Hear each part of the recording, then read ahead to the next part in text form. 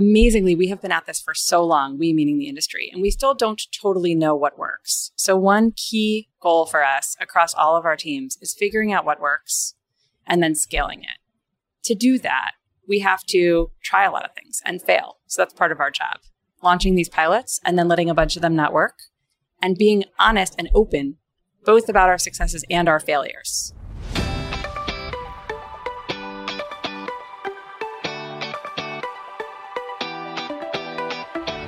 What's the future of health? Join doctors Jessica Shepard, Gautam Gulati, and myself, Jordan Schlane, as we embark on a conversational journey with prominent speakers, experts, and innovators from the stages of the annual health conference. The goal is to explore the ideas that put humanity at the front and center of our evolving healthcare system. After all, health is about people, isn't it?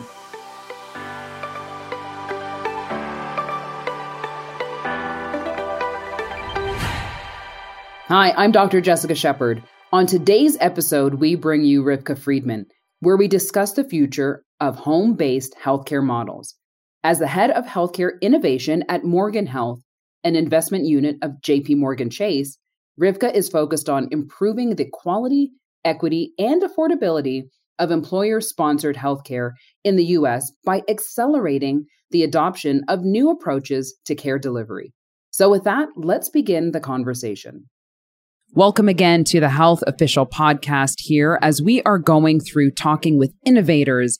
We're talking with strategists. We are talking with the best in our booth because we want to know what is coming up for your wellness, for your optimization, and anything that can help improve the quality of your life. Today with us, we have our guest, Rivka Friedman, who is with Morgan Health. She's a head of healthcare innovation at Morgan Health, and she is going to be spending time with us talking about exactly what it is and how the future of healthcare is really looking towards a goal of accountable care. So thank you, Rivka, and also to my co-host who's spending some time with me today, Jordan Schlane. Very excited. Thank you for being here. And we just wanted to let you know that we are excited to have you here. We want to know all the best things of Morgan Health that you can share with us, and so that our listeners can really understand how the future of healthcare has changed and what you're doing to bring something different to the market. So without further ado, Rivka, thank you for being here. Can you just give us a snapshot of what you do at Morgan Health and why you feel that this is your passion? Could we start with what is Morgan Health? We can start with that. We sure can. Yeah, let's start with what is Morgan Health. So Morgan Health is a new venture from JP Morgan Chase, the bank, that is trying to improve employer-sponsored healthcare, insurance, and healthcare delivery. We are a group of about 30 folks that come from across areas of healthcare, private, public, government, nonprofit, startups, venture, and are focused on improving the quality, equity, and affordability of employer-sponsored healthcare. So we are organized into 3 teams that are focused on the 3 pillars of our organization. We have a ventures team, which invests in promising healthcare companies that are focused on the employer-sponsored insurance market. We have the healthcare innovation team, which I lead, which is charged with launching pilots, doing data analysis and research to really understand what innovative models of care could work for employer-sponsored insurance, and then scale the models that work. And then we have a team that is explicitly focused on health equity, improving health equity, solving for disparities by race, income, geography, gender. And they do that across both areas of our business. Is this for JP Morgan Chase employees? The healthcare innovation work that we do starts with employees and dependents, and we have 285,000 folks in our plan. So lots of people who get insurance, but we are employees, you said? Employees and their dependents, and so plan members. So basically, Rivka, he stole my question. Did you see how he did that? No, I didn't. But that was great. I liked it because that was actually the question that I had. But I think that that's a lot of employees and their direct, I guess you could say, family members. Yeah, I mean, I have watched over in the last 15 years a lot of employers taking stabs at modifying, upgrading, updating the corporate wellness space, or how do you, so I'm super curious to hear what your approach is and how it's going to be different from the other approaches, because you clearly come from a background of innovation and you have a huge platform. But wasn't there a recent venture with JP Morgan and Warren Buffett and Atul Gawande and some bunch of people? I can't remember what happened. Jeff Bezos. What was that, if you know what that was? Maybe, because I think that's I think it failed, but I think there's always lessons in failure, which probably you're looking and taking stock of all that and figuring out how to go forward with a new mindset. Yes. So a few years ago, JP Morgan Chase, Amazon, Berkshire Hathaway launched a joint venture called Haven that was also focused on employer-sponsored healthcare. Those three massive companies with, very opinionated CEOs came together and said, how can we improve this? And their primary focus was on the rising cost of healthcare, most of which employers have shouldered historically. And so they were really focused on lowering the cost of healthcare for their employees, but also for the companies themselves. That venture did not succeed, though it has, I would say, some successes and even more importantly, some lessons learned, which we are really thinking about day to day at Morgan Health. In the wake of Haven winding down, JP Morgan Chase, particularly Jamie Dimon, our CEO, said, I want to do this alone. I want to take another crack at this problem because it hasn't gotten better. If anything, it's gotten worse. So that was the genesis of Morgan Health. And we are, I think, learning a few key lessons from Haven, one of which is, three CEOs are going to have three different visions. I think you see that today in Amazon's pursuit of Amazon Care, which is a different direction from JPMC doing Morgan Health. But more specifically in the work that we do, Haven tried to build products. And we at Morgan Health are really not building products. Can I just double click on products? I think when a lot of people think about products, they think about something that's got a physical form that comes in a box that you can buy. When you say products, can you define what a product is according to you in that statement? Yes, I think of it more as a solution. Okay. So it could be an insurance product. It could be a healthcare delivery product, which is a mechanism for delivering healthcare, a data product. It could be a platform. It could be anything. So you'll learn a little bit about me over the course of this interview, but like words matter to me a lot. And I find that if you want to change the conversation, you actually have to change the language. And so I wonder if just the word product itself is causing a problem because it's a solution and not all products are solutions. So wouldn't you want to say we're building solutions? It's a great observation. I think I'll take that. We are building solutions. You're hitting on something that is certainly a trend that I see in the industry, which is the productization of healthcare, which is something that we both lean into and also have to question, right? So we're working within the employer ecosystem, which means we're working with benefits executives who are charged often with finding products, right, for XYZ clinical or other problem. And I think that and many other things have caused the productization in this environment that it's true. We are pushing back against a little bit. But I would say the key distinction in this way between Haven and Morgan Health is that we are really trying to not build those solutions internally in the build a product kind of way. So there are dozens of companies, hundreds of companies. We see many of them here at Health that are solving some of the biggest problems in healthcare. Our mantra is buy, not build. And part of that comes from the idea that if there are great teams that are solving for the exact problems that we and our employees are experiencing, we should partner with those teams. We should take a strategic interest in those teams through an investment. We should work hand in glove with those teams to build the product that we believe our employees and their families want, that we believe the industry needs. And then we can help those teams in our role as investor and commercial buyer to promote those products, to promote those solutions and help them proliferate. Do you have any current companies that you have your eye on or have partnered with in order to providing these solutions? We do. So our first portfolio company and also our first pilot is with a company called Vera Whole Health, which is an advanced primary care company that is focused on accountable care delivery. You mentioned accountable care. I'm just going to define it because there are many definitions of accountable care floating out there. How we define accountable care is few things. The first is advanced primary care. So having true comprehensive primary care that includes not just the primary care we know from, when we were kids, but integrated behavioral health, a team of care professionals that are wrapped around the patient, really thinking about a patient's extra health needs, social needs, and the like. Multimodal care delivery, both in-person and virtual as needed. Second is a connectivity to the broader ecosystem of healthcare. So when a patient comes to primary care and needs more, thoughtfulness driven by data about where to send that patient, to a high-value specialist, to a solution for their chronic conditions and the like, building really that ecosystem. The third piece is incentives to reward value. That is a key component of accountable care. So you can't do all of this and then also pay fee for service. You need to build in payment that rewards improvements in quality, reductions in employee cost, and reductions in disparities. And Vera is focused on all of those things. So Vera is our first portfolio company. We have a pilot with Vera serving our Columbus employees, about 30,000 lives in Columbus. And we are an investor in Vera Whole Health. Quick question. What is the outlook? This is coming from a very clinical perspective on insurance in America, health insurance in America. Where do you see that being helpful or possibly harmful for patients when you think of insurance plans and benefits? Great question. Insurance has to be a part of this, in part because insurers are paying for many lives and they have the control over contracts. And even for employers that are self-insured, in many cases, carriers are designing those networks or designing those payment systems.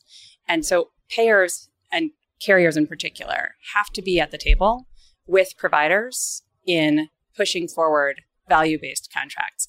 When we have conversations with other employers, with carriers, and with providers, one thing we see is that proliferation of value-based contracts has been slow in the employer market. There are a lot of reasons for that. What's the number one reason? The number one reason depends on who you ask. The carriers say the providers don't want it. The providers say the carriers don't offer it. So where's the truth? I would point to maybe something that neither of them are going to tell you, which is employers have not demanded it. And there are many reasons for that. One of them is employer tenure isn't like Medicare tenure, right? An employee stays at a job for a couple of years, moves on. Medicare beneficiary joins at 65 is going to be on Medicare until he or she passes away.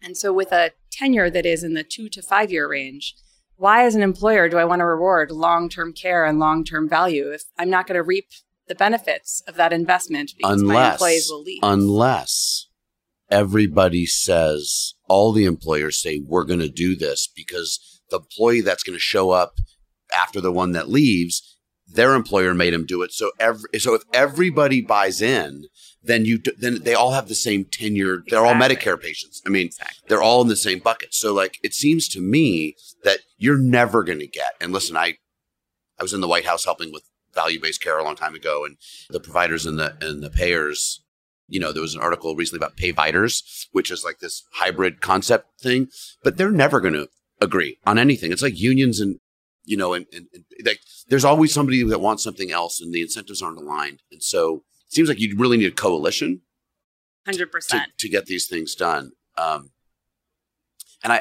just make a comment on the incentives piece. You said we want to give our employees what they want.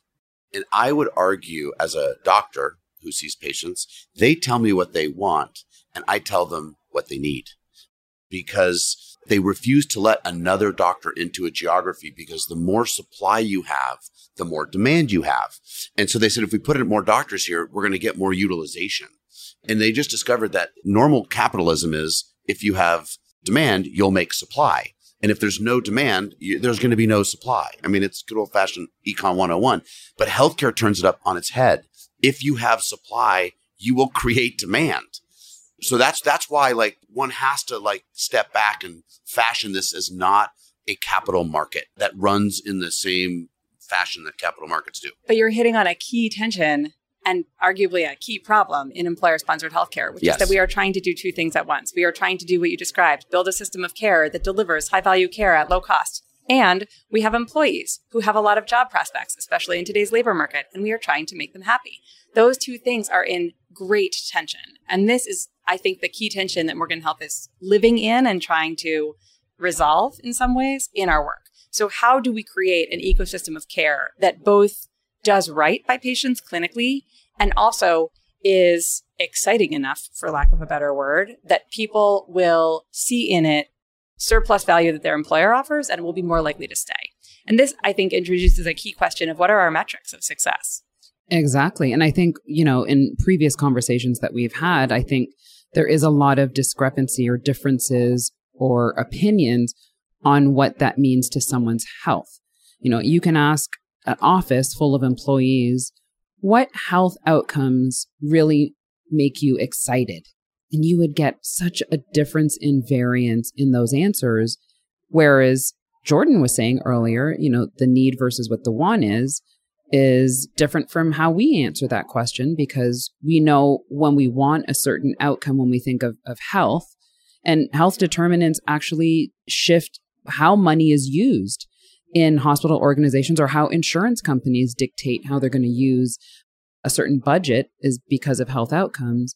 But if we have differences in opinions in what those health outcomes should be, whether it's need or want, then we do have this huge discrepancy between how do we share that money, how do we spend that money, but also how do we drive down the cost of healthcare? Mm-hmm. Morgan Health spent a lot of time up front defining our measures of success and setting an impact framework for our work. So what are those measures of success? So our measures, we have 5-year measures, then we have interim measures. But our measures and are... interim measures, you said? Interim measures. And what is the time frame on interim? 2 years. 2 years. Our 5-year measures are around reducing ER utilization, affordability of care for employees, notably different from the Haven time where the measure was around employer.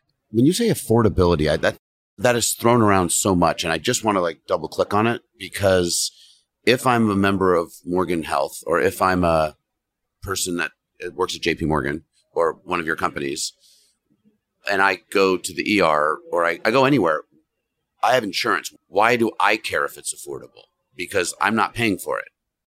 So increasingly, employers have shifted costs from their own balance sheets to employees. Yes. And increasingly, employees are feeling the cost of care, including cost differential. Okay, that's what I thought. Okay, I just want to make sure I understood that. So we have clinical measures, ER utilization. We have measures around management and control of chronic conditions like diabetes, asthma, hypertension, other conditions that are prevalent in the employer population.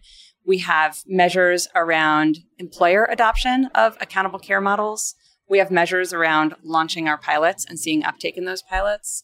And then, like I said, we have measures of affordability, which you can't overstate the value of the affordability measure in this climate, given, again, that, with the economy, with inflation, and with the fact that healthcare has grown so expensive and is probably going to get even more expensive given labor costs that will eventually get shifted onto employees, we have to keep our eye on what this translates to in terms of employee affordability. So those are some of our measures. What I would just note is that think about the typical benefits professional. Their measures of success may overlap with our measures, but they are not identical, because in addition to thinking about the quality of the benefit and how expensive it is, they are thinking about things like recruitment, retention, attractiveness of the benefit in context of the broader benefits ecosystem, wellness, issues that an organization's leadership care deeply about, even if they aren't directly connected to those impact measures. And there's a tension here as employers try to, quote unquote, solve healthcare in this context of keeping the employer attractive. And so this is where I think your point about, what are we solving for? Are we really solving for patients' care getting good, or are we solving for people liking what they're getting and feeling like they have a lot of options? Just gets very real. Well, first, I just want to say that both. Morgan Health has some big balls, because that's knowing the problem beforehand and knowing what you're going to tackle, I think is profound. And even, when you're thinking of having attempted it prior and not necessarily, getting the success that you wanted, earlier, to then come back to the table and say, we're going to do it again.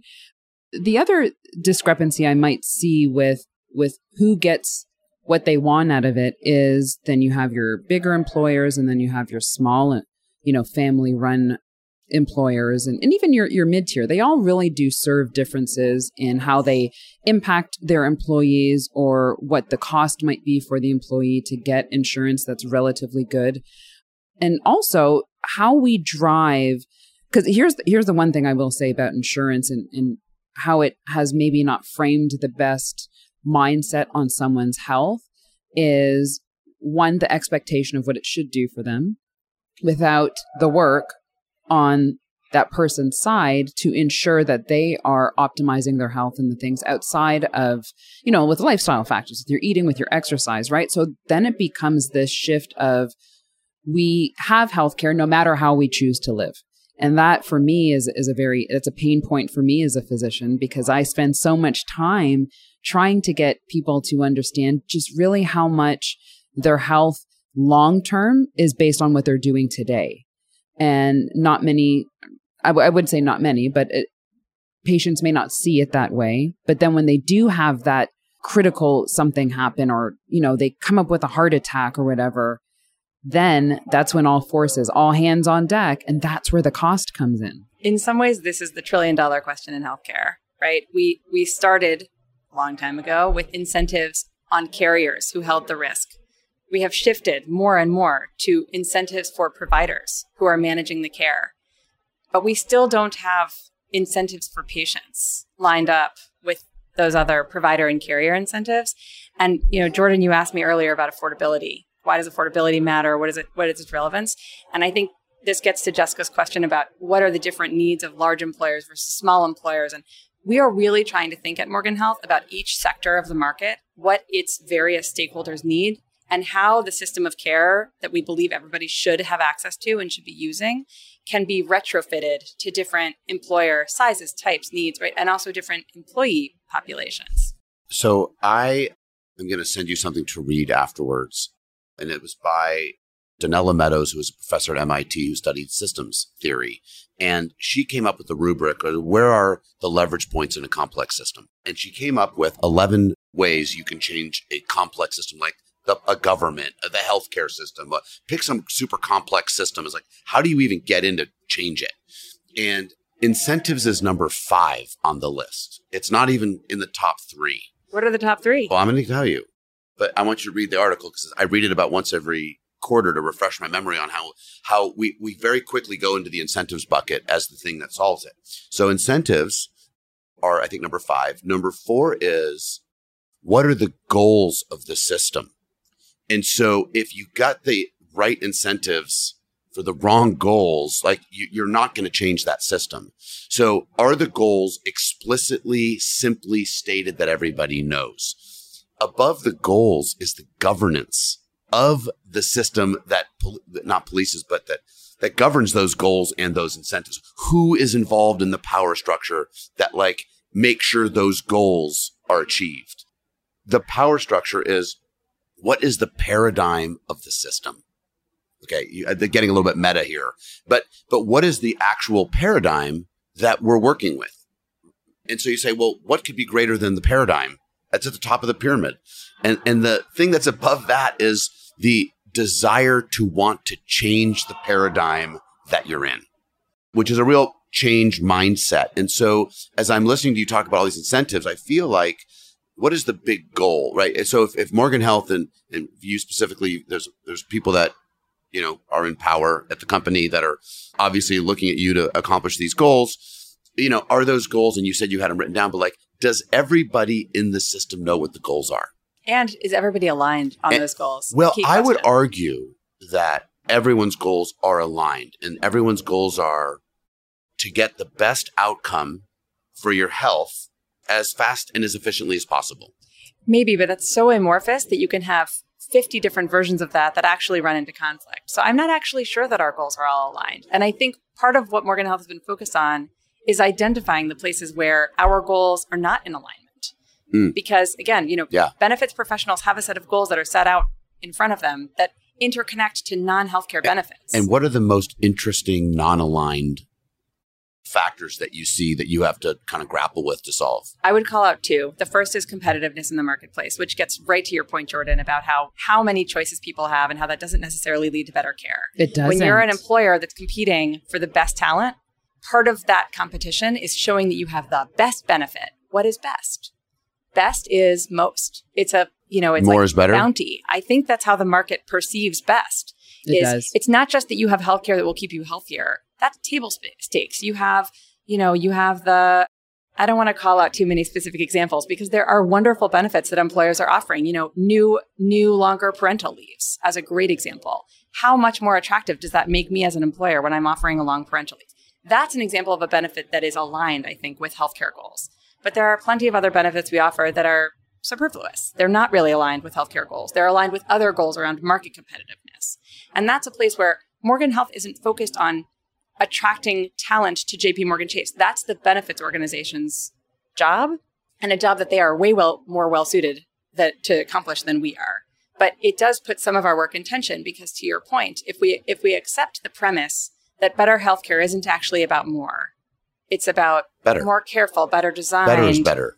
Yes, and sometimes less is better. Yes. That has some tension with the market competitiveness issue. So that's one. The second that I would highlight is Morgan Health is trying to take a systems orientation to this work. We're trying to identify where, to take your point, the incentives is one level, but just where the various stakeholders in healthcare are aligned and where they aren't, and what we need to do to bring that system more into alignment. Our benefits organization is focused on the day-to-day. They have people who are not getting the healthcare they need, who are complaining, and they have to solve for that. And that's something that we have the luxury of ignoring that they don't. But again, I think it creates some tension for an innovation shop anywhere, not just Morgan Health, and an organization that is actually trying to run the day-to-day. So we talked a little bit about like social determinants of health. So last year at the podcast, we interviewed everybody and we asked them to define what health meant to them and what health care meant to them. Because if everybody has different definitions of a word, and how can you have a conversation when, words are unstable containers for ideas that everybody in their own mind brings their baggage to that container of what it actually means to them.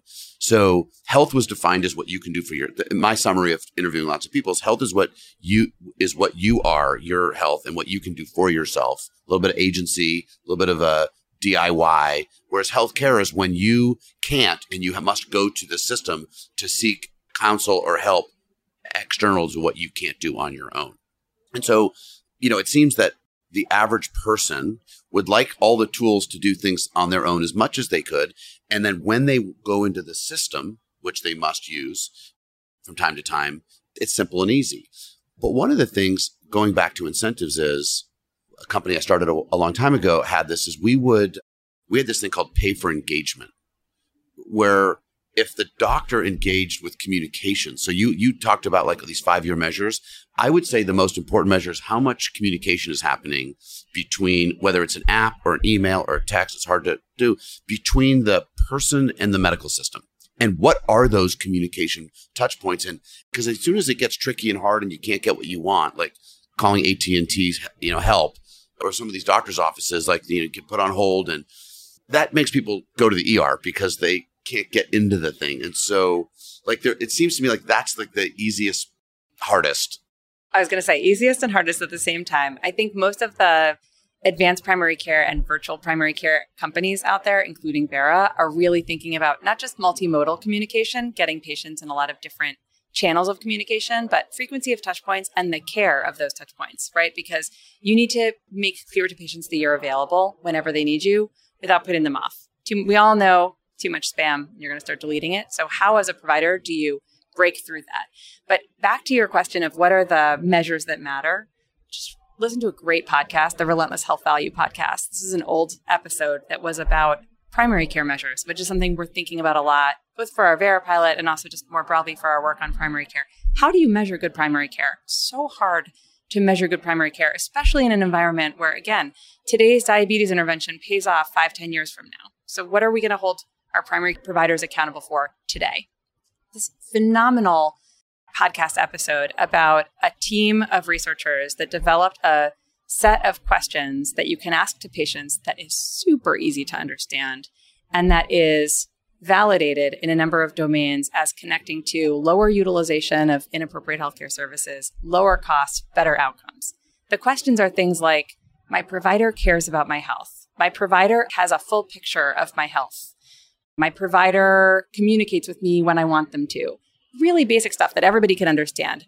Like low level of health literacy needed to answer these questions, which I think will make people more likely to answer them. And the fact that those are as good, if not better, at predicting whether my diabetes is going to be under control, whether I'm going to go to the ER less, as something like ER utilization as a measure, it just sort of blew my mind. Well, it's about trust, isn't it? Yeah. It sure is. I was really alluding to that, is that trust factor between multiple kind of communities, the provider, insurance carriers, patients. If you were to tomorrow crack that code on everything that we're talking about here today, what would the ultimate hope be, from Morgan Health? Would it be to possibly acquire an insurance company? Would it be to be the one who comes up with the delivery of how that transaction is going to look like with employers and insurers. What does it really mean? Like when you would say your overnight like success, we did it. Success for us looks like a few different things. I'll call out the most important ones that are on my mind. The first is what actually will work in healthcare. Amazingly, we have been at this for so long, we meaning the industry, and we still don't totally know what works. So one key goal for us across all of our teams is figuring out what works and then scaling it. To do that, we have to try a lot of things and fail. So that's part of our job. Launching these pilots and then letting a bunch of them not work and being honest and open both about our successes and our failures. Second is, how do we actually scale what works in our own employee base, but also beyond JPMC's four walls into the sector? And in order to do that, we need, and Jordan, you made this point earlier, we need connectivity with other employers, because a lot of this work happens in a vacuum where the people who are designing health benefits for their organization are just doing their best to keep up with, all the incoming from vendors and incoming from leadership and, this year's benefit. And it's a hamster wheel.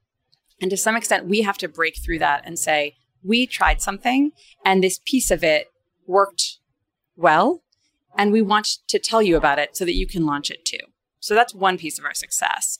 I think a second piece of our success is, look around us at health. There are thousands of companies that are trying to solve basically all the same set of problems.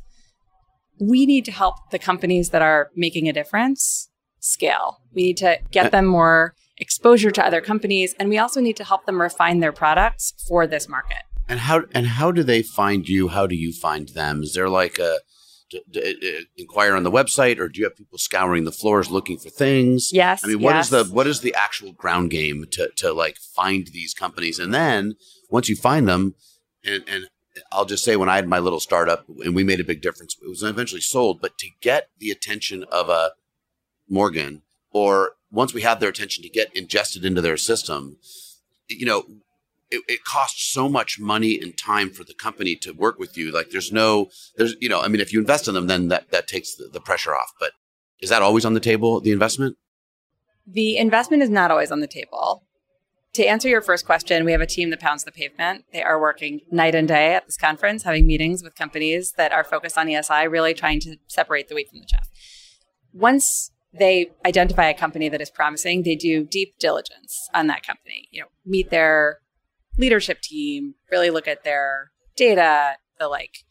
And all of that leads up to a potential investment. The investment is really the beginning. Once we're an investor in a company, we are working very closely with them on the product side to really refine, what is this product? How do we achieve product market fit? What is the product that not just today's employers are buying, but that tomorrow's employers should, could, would buy?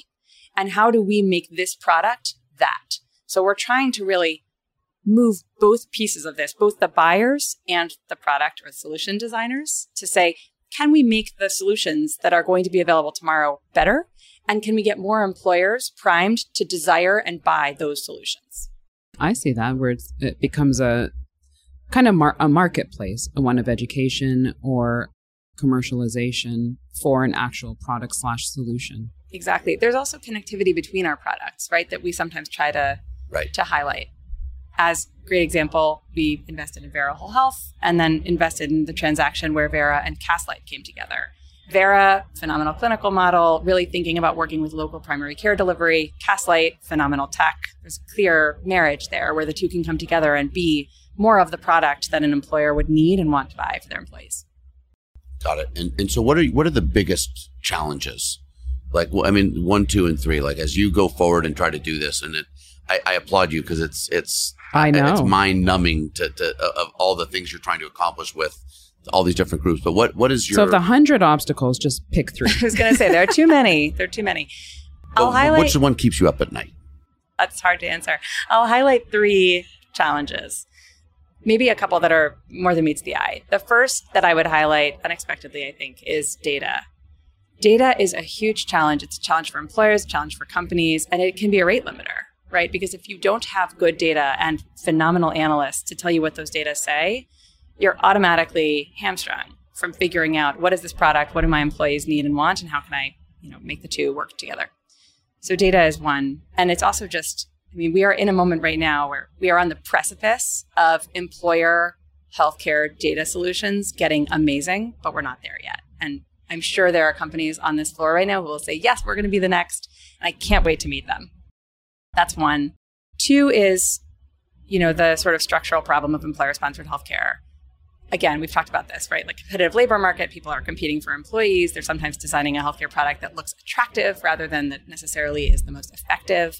And you put that together with tenure issues where the ROI isn't necessarily there. And we have a group of buyers of employer-sponsored healthcare that is very hard to convince, and for good reason, right? A rational employer healthcare buyer is not necessarily interested in the product we are building. So how do we get beyond that is a huge problem. That definitely keeps me awake at night.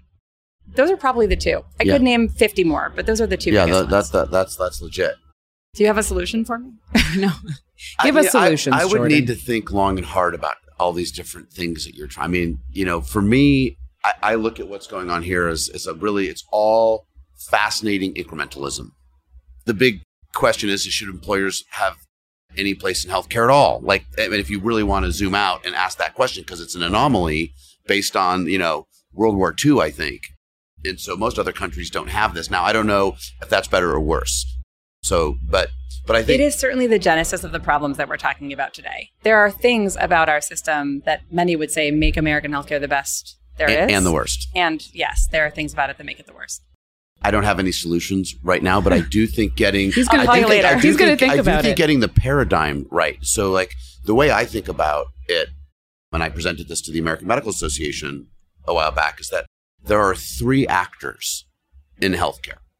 So when people say patient-centered care, I'm like, in the center of what? Like, that's like having it just doesn't make any sense. It's jargon. So like, I'd like to get rid of jargon and like, let's talk about what we're actually talking about, which is we want people to get good outcomes, whatever that means to them. So how do you get a good outcome? And you touched on it. So the three actors there's the patient. We'll call them the individual because maybe they're not sick. There's the clinician. I don't call them providers because my Uber driver is a provider. And I think it dumbs down the profession. And then there's the data. So those three things all have to kind of come together in some elegant format where communication is the vehicle with which those three actors play together. And between the doctor and the patient, that's where empathy exists. That's to your point. Like if I feel valued and I have trust, I'll probably do things. Between the doctor and the data is where insights come from. Between the patient and the data is empowerment, right? And so when you start to like, what is the paradigm? Okay, so if this is the paradigm, how do you then tackle these things? Totally. This is a space that really excites me right now, in part because we invested in a company called Embold Health, which is a comparative quality data company. So they are putting data into individuals' hands and into clinicians' hands, as well as into systems' hands, carriers and the like, to say, what does quality actually mean? Talk about a term of art in our industry that's overused and underdefined or ill-defined. They have defined quality and they have the data to back it up. It's called Embold. And there are a couple of things about the company that I find really exciting, one of which is they are really thinking critically about how to get these data to be used, right? Because I think, Jordan, part of your point is it's all out there, but we're not making good use of it. And I have had enough conversations with benefits professionals at conferences and such where I hear consumerism is never going to happen, that I think to myself, part of my job as the contrarian is to say, no, we will make it happen. We will make consumerism happen. So that maybe is the piece of the triangle you drew that is patients or individuals and their data. It's interesting on quality, and I can't remember who said it, but like the people that are defining quality are generally not the people that are doing the work. There's an outside set of people looking at it, and then they say, this is what quality is, and we're going to define it. In medicine, a quality medicine or procedure has to go through the FDA. There is a massive process of validation, peer review that happens before you get a quality drug procedure. And so these quality measurements are not run through an FDA. Well, and think about that in relation to how you would define quality as a person, which is like 6 weeks after my knee replacement, am I running again? You had a knee replacement? No, I didn't. Thank goodness. No. I was about to say, you're too young for that. No, that's right. So, right, but functional outcomes. So quality is a term of art. And I think that one could argue that the best measure of quality is the cost of care going down and people's outcomes. And again, if you have a knee surgery, how soon are you back to walking and how many visits did you have to go to the doctor's office? So to me, the least amount of, as a doctor, I tell people I'm protecting them from the healthcare system, because the system, pre-value-based care, the sicker you get, the more money they make, right? I would have to wholeheartedly agree with that statement. So imagine if everyone's income was based on everyone's outcome. Now, outcome is another measure that, like, how do you measure an outcome? But I would argue that if you have a problem and there's like wave your magic wand and say, if it was all better, it would look like this. You wouldn't have diabetes. You wouldn't have to take a pill. Like, those are all things that are going to lower the cost because there's less pills and less doctor visits. If our CEO, Dan Mendelsohn, were here, he would say that we should bring that paradigm into the employer landscape and hold benefits professionals accountable for outcomes of care. Mm-hmm. That is, I think, at the very least a ways away, but it fits into the paradigm that you're drawing, which is, if these are the outcomes we want, we need to pay for them. Well, I would argue that you have to invest in them. And I like to steal a little language from the finance community, because when I tell people, how much of your income would you invest in your health compared to what you invest in everything else? So we invest in our house, we have a mortgage, and we invest in our garden, and we invest our resources into things. But nobody looks at their health as an asset that's to be investable. And they want someone else to pay for it.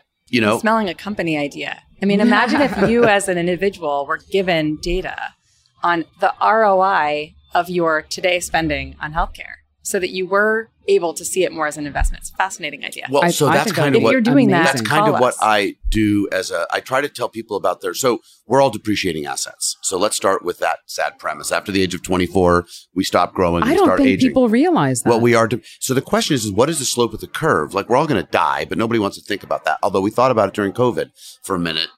And so if you knew what your future self, your 10 years from now self, looked like and where it should be and could be, and you had a feedback loop to tell you, like, well, you're going down the curve a little faster, and here are the things that you can bring you up, like, then you have visibility into your future self.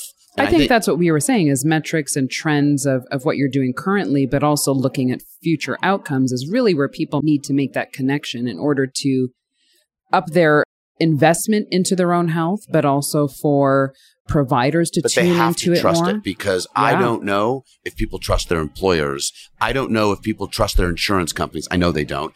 The people, if you look at where trust exists in the world, it's like firefighters, pharmacists, nurses, doctors. You start getting in the 70% down to doctors now. Doctors used to be in the 80s. And then you have, like, everybody else is way down below. So how do you build that trust? And how do you, and I think you do that. I think those are great questions. Well, trust, according consider. to a friend of mine who wrote a book on trust, is based on three things, which is honesty, authenticity, and benevolence. And if you do those three things over time and over again with fidelity, like, you will trust.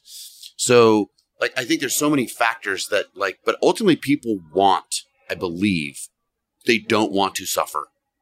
There might be people that like suffering, but that's a separate issue, and there are outliers. The majority of people don't want to suffer, and they don't want to have to spend their time in the healthcare system if they don't have to. 100%. And I think these dynamics are things that employers are very keyed into. I think they know the line between what their employees want to hear from them and what they would need to hear from somebody else, their doctor, such, right? They're very keyed into this trust issue. Well, I wanted to thank you again for your time, because this is one, again, big balls for you to, take on this headache. I would, from a clinician standpoint, because these are things that we deal with, like in a visit with a patient in 15 minutes, in micro ways, for them to see their health outcome, for them to understand how the insurance plays a part in that. And then in the healthcare system in America, how it's either helping or harming them in that journey to have a quest for better health. So I think that these are definitely innovative ways for us to change that conversation topic. I think when people have innovation or technology, like we're seeing here at Health, is those are all wonderful and very helpful to the health landscape. But we also have to change that conversation. And I think this is where I have seen, this discussion, the benefit of Morgan Health is being committed to, again, changing that conversation in the context of how everyone fits into that paradigm of health outcomes, but also how it's delivered and the cost. I mean, I think if anything, the cost of it should be a big part of that conversation as well. So we have a few questions for you that have nothing to do with Morgan Health, but really more about you on a personal level. But we want to know, what is your morning routine look like? Ooh, morning routine. I am a Pelotoner. So What time do you wake up? Class, 5:50. Nice. Do Peloton class at 5:50 a.m. I like that it's a 5:50. It's so Do you set an alarm clock to wake up? Old enough that I don't need to anymore, Jordan. That's good. That's Natural. the right answer. That's the right answer. We just talked to the CEO of Aura, and I tell people, always wake up naturally. I do. It's how you eliminate chronic diseases. I'm glad I'm doing something right. Yeah. So 5:50 a.m. wake up, Peloton in the morning, a couple of emails, and then I wake up my kids. I have 3 daughters. How old are they? They're almost 8, almost 5, and 2 and change. Love it. So, and then I'm in it with them for an hour. I'm sure you guys know. Young kids. I've got 3 daughters also. There you and a go. son. I have 2 sons. So, breakfast and the lunches, get out the door and all of that. And then I walk them to their various schools, daycares, etc. I love a morning walk. That's a key part of my morning routine. That's great. Then I walk back and I have my quiet time with maybe a podcast. Now, do you work from home? I work, hybrid. I work hybrid. Great. So I'm 2 or 3 days a week in the office, the rest at home. Lovely. And then what makes you in this particular space feel inspired or motivated when it comes to health or wellness or outcomes of health?